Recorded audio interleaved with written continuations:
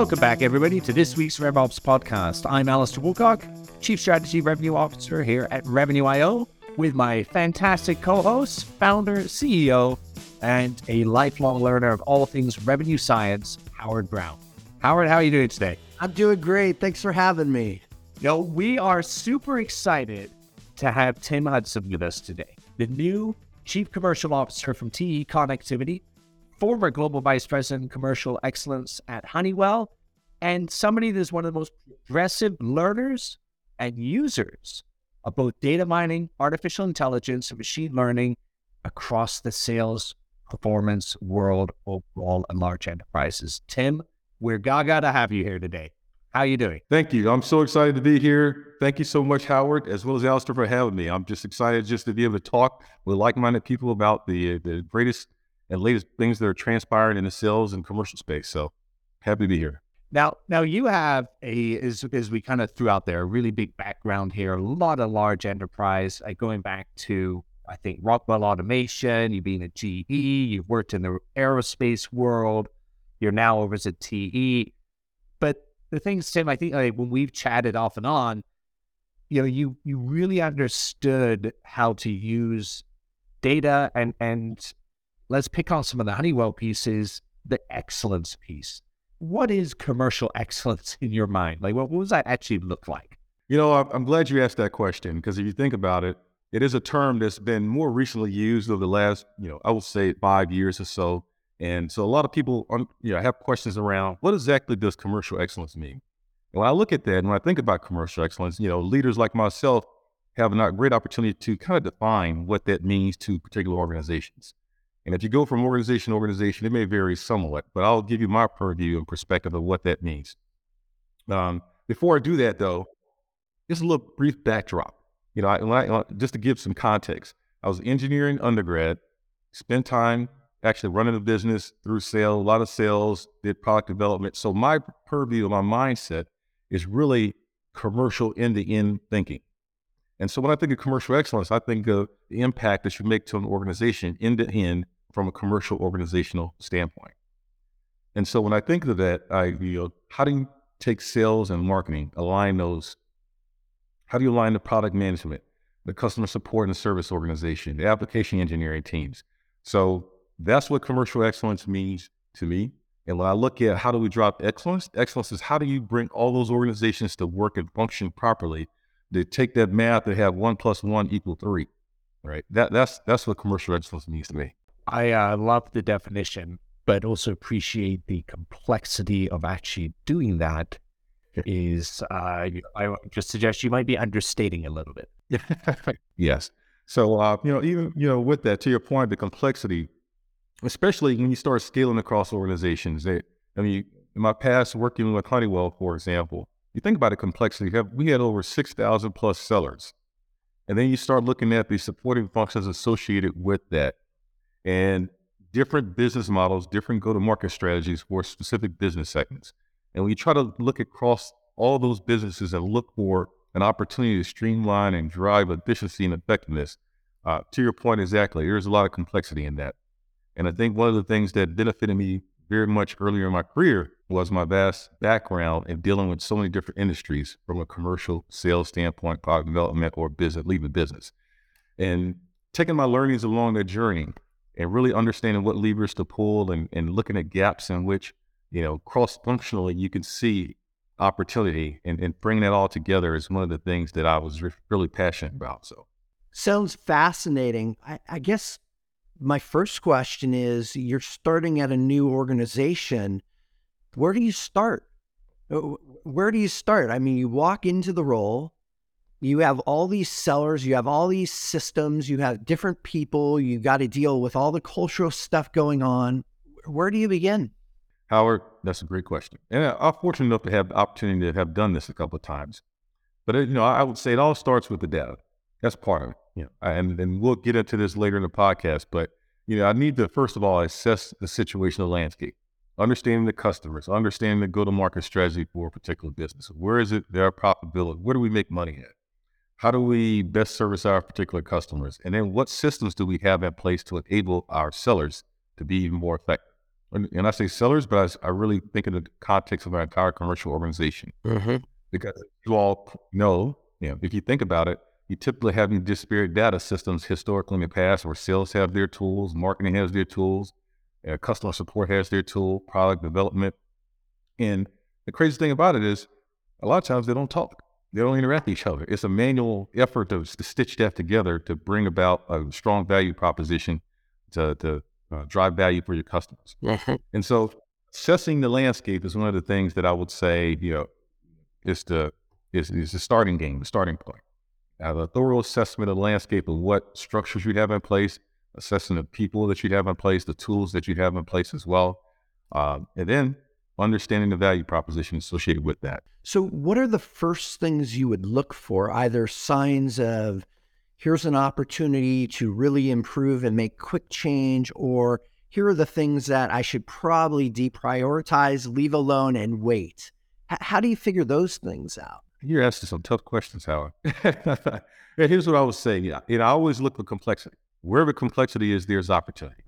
And typically, where complexity resides is the biggest opportunity to have an impact. I'm a firm believer of simplifying the organization as much as possible, simplifying problems as much as possible. And then from there, those are some of the quick wins that can take place to benefit not only the organization, but our customers as well. And what I find is, all too often, a lot of times a groupthink, transpires. When you come into an organization, you tend to have the ability to see things that others don't see that have been there for a while, right? And so with that, like as I said before, identifying complexity would be the first step that I would take. So I could go on and on. Let me ask you one more question. When you think about the differences between the very large organization, you mentioned Honeywell with 6,000 plus sellers versus a smaller organization, what are the biggest differences and what are the similarities between both large scale and then smaller organizations in your experience? Yeah, no, thank you for asking the question. So I would say, I can speak from an aspect of like a mid-cap. I worked at Rockwell for 14 and a half years. And I spent time at GE, of course, it's a bigger, very large corporation. And then Illinois Tool Works, which is about a $16 billion company as well. Then I went to Honeywell. And so across that spectrum, I would say mid and large cap. When I look at the differences there, it's really about the desire. Everyone wants to be entrepreneurship in nature, is what I found. And of course, across my experiences, some do it better than others. And size and scale has an impact associated with that also. So when I think about companies like a Rockwell, think about companies such as ITW, not to say I'm comparing them, as being equal or the same, but the point is that you have less layers. It's a flattening effect that takes place, and you can get closer to the customer, respond quicker, and you're just empowered to make decisions a little quicker than I would say in some of the larger organizations. Because you think about it, when you're smaller, your objective is to grow profitably as fast as you can, and that's everyone's objective. But the larger you get, the less risk tolerance you have, and so if you have something that's working, you don't want to disrupt that either at the same time. You want to grow, you want all the benefits of growing fast, profitable, but at the same time, you don't want to take a chance and disrupt what you already have in place. So there's a little bit more, I would say, diligence around evaluating your moves to go forward. And with that, it tends to make you move a little slower at the same time. Yeah, I hear that all the time about how difficult it is for large organizations to innovate inside their four walls. And it's why you see a lot of times a lot of M&A, because they go and acquire smaller companies to bring that innovation, that agility into the organization. But it sounds like you have figured out ways to create an entrepreneurial spirit inside of both mid and large cap companies. So fascinating. Yeah. I mean, hey, not to say I have the secret recipe to it all, but it's just, my experience. And I think this is where my past sales background came to play, and business development, where, every opportunity I look at is an opportunity to generate go into adjacent markets and get greater share. And unless I have 100% market share, there's opportunity. That's the mindset that I've always operated under. Now, of course, you have to deal with antitrust situations. But I'll welcome to have that issue to deal with. If I ever had 100% market share. I'm rooting for you. So if you get to 100% market share, I'll be there watching. I want to learn more every day. Alistair, I know you have a lot of questions about data and AI and machine learning. What are you thinking? Well, yeah, thanks, Howard. So Tim, when you think AI is all in the buzz right now, artificial intelligence always is.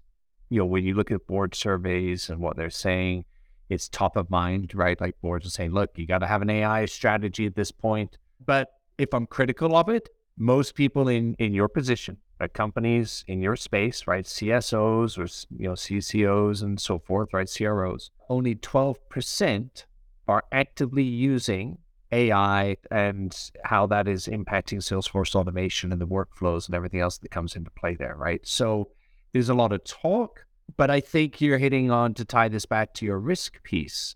For a lot of enterprises, they go, well, I know I need to, but I'm not going to risk something that is that potentially disruptive on that. I would suggest there's a significant causality to that in that we are now sitting for the first time with AI, the buzzword's been there for a bit, with solutions that could genuinely shift the needle for organizations, right?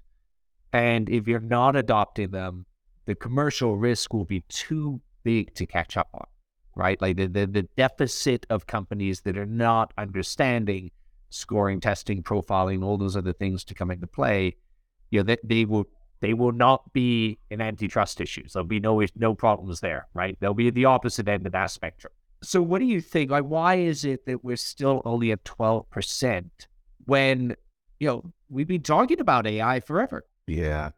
This is something near and dear to me. And I would say that for those that are not doing it, or it's a missed opportunity. Yep. And by the way, I'm not encouraging my competitors to do so. If they don't choose not to, hey, so let it be. But I will be, going down this path aggressively. And the reason why I say it is, I spend time in sales, as I shared with you all before. And the goal is about how can I maximize my effort, my return on my investment for the time that I spend with the customer. And having tools that can help me do that is a win, not only for me, but for the customer at the same time. And leveraging AI is a means to help sellers become more efficient and effective. Not only from in an existing state, I will argue that even ramping them up to time to effectiveness. Yep. If you have a structure put in place in which you onboard sellers, integrate leveraging these tools, they can be far more effective in a shorter period of time than not having those tools. And some of the things that I've done and worked with in the past, I see this, I understand this, and passionate about it. And the reason why is because it is a competitive differentiator, in my view. And it's going to continue to evolve. But of course, the complexities around it is what I think many are hesitant around. Because I would even tell you, when I began on this journey, the question is always, what's the return on investment? What do I get out of this? And first of all, you have to have the vision and understand that, hey, I know this can have a great impact. And then you have to actually deliver on that where others can see that return on investment unfolding. And it takes time, because even some of the sellers are hesitant initially as you go down this path, because, selling has always been, in a sense, very intuition. And people say you can't replace the seller because they have intuition. I was an industrial engineer, very process-minded oriented. And like I said, I think there's opportunity. There's a lot of things that sellers do, whether they realize it or not, that are, I would say, repetitive in nature. And what AI allows you to do is understand these patterns of those repetitive behaviors and even begin to predict, continue to predict what the outcome of those repetitive behaviors are going to be like. So one of the things I would just kind of throw back is that as I looked across the initiative that I drove with this AI initiative with Honeywell, we started out, the beauty about this is we had so much, I would say, rich data, seller data. When you think about our CRM systems, you think about 6,000 plus sellers, you think about having 5-10 years worth of data on specific accounts, specific markets, specific regions. And over time, you can see patterns. If you leverage AI or leverage your data scientists, data engineers to look at that. If you think about over that horizon, especially over the last, I would say 3 to 4 years, we've had a lot of turnover in sellers, a lot of attrition in sellers. Each organization has been dealing with this.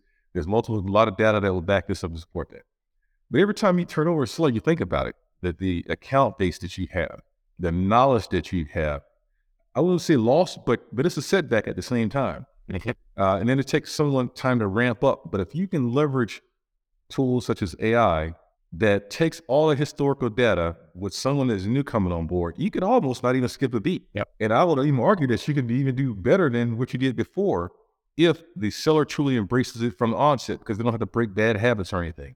I love it. I feel like you should be one of our spokespersons here. It's exciting to hear your passion behind it, and especially coming from a larger organization, sort of large cap, mid cap, that risk adversity that you see is rampant, and it requires a entrepreneurial mindset. And I think one thing that we've been really successful at is making a small group of individuals highly successful, right? It's start somewhere, make them successful. Suddenly you have a champion within the organization, and the risk is no longer there. I mean, there's always risk, but you reduce that risk by showing that level of success and the ability, to your point, using all of that data that exists within your organization to empower reps to perform better, to help them with not only their effectiveness, but their efficiency, right?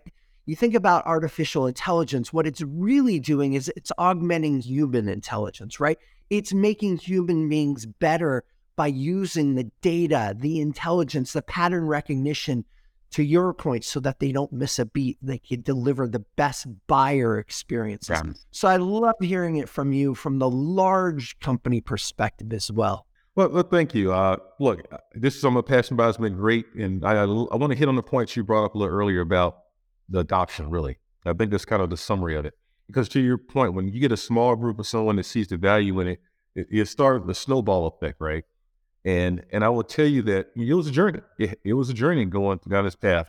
And the ones that got it, the sellers that got it early and understood it, I mean, the numbers, it was irrefutable.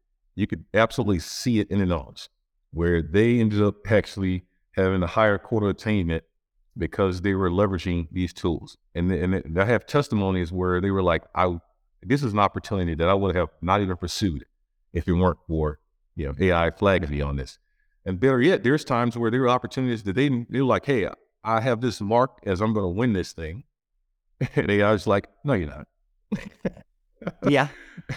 And it gave us a chance to dig deep and question, how are we positioned in this account? What is our value proposition? How strong is our value proposition in this account? And I will tell you that the probability of success, the outcome of the AI was spot on.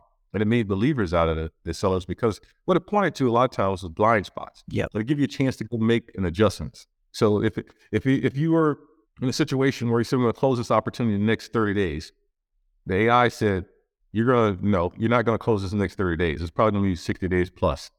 Okay, why? Now let's start having discussions why. And there's some insights that's provided along with that as well, with pattern recognition and so on, to say you haven't done these things consistently to close this thing out. And that's a deviation from your historical ability to close orders within a time frame that you say you're going to close it out. And this gives us a chance to act in. And ultimately, the goal would be provide insights ahead of time so you can make the adjustments to close these things out. Bingo. And that's just it. That's where we're going with all of this. It's not just recognizing the pattern and saying, hey, you're expected to close this thing in 30 days. All of our data shows it's not going to happen. That insight is hugely helpful, but now prescribe next best actions based on that. What should I be doing so that I'm not hitting that end of the quarter and having to go back to my sales leader and say, hey, you know what? I forecasted improperly, or the AI surfaces that at risk. Let's not have that risk. Let's take it that next level, and let's use this artificial intelligence. Let's use this data to actually avoid those misses. That's where we're going. That's what I'm most excited about right now. You make me more happy. I was early on this journey with my organization, and we're past organization, and we're pursuing this.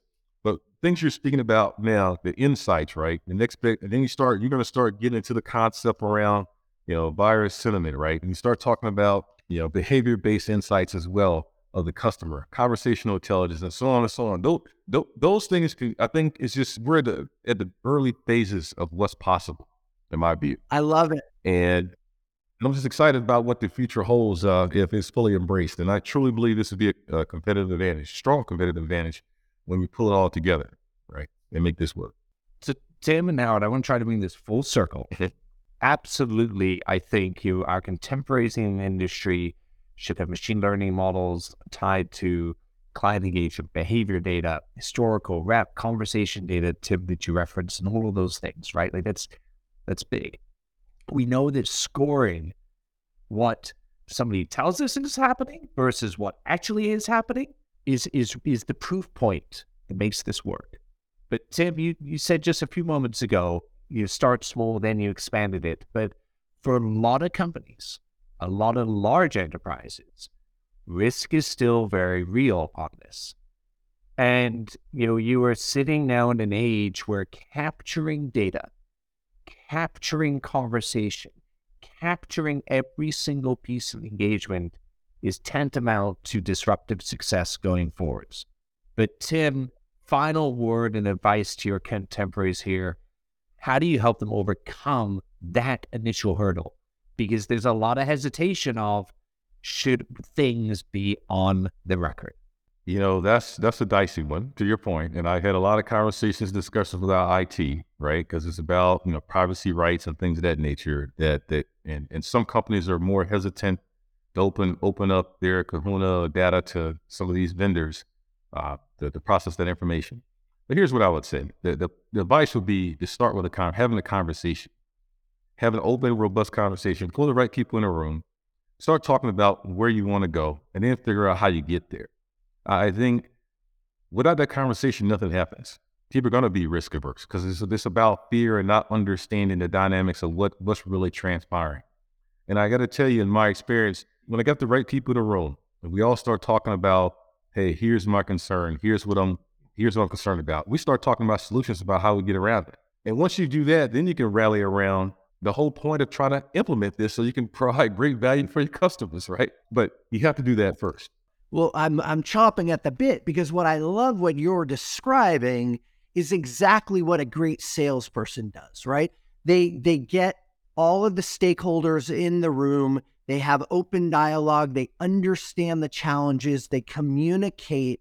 They look at the value prop against the risk, and then they create a path forward. Right. So what you're describing is you're actually modeling the behavior internally that you then want your sales teams to do externally. So I'm super excited about, we're gonna have Tim back on this next episode. Let's talk about behavior change. Let's talk about using AI to help change behaviors and move the needle within the organizations that you work with. Thanks, Tim. And thanks, everybody, for listening in. Please remember to like and subscribe and submit your questions in. Howard and I will do our best to answer those in a future episode. You can reach us at 323-540-4777. That's 323-540-4777. Tim, thanks again, and we look forward to having you back on the next episode. Awesome. Thank you all. Thanks, Tim.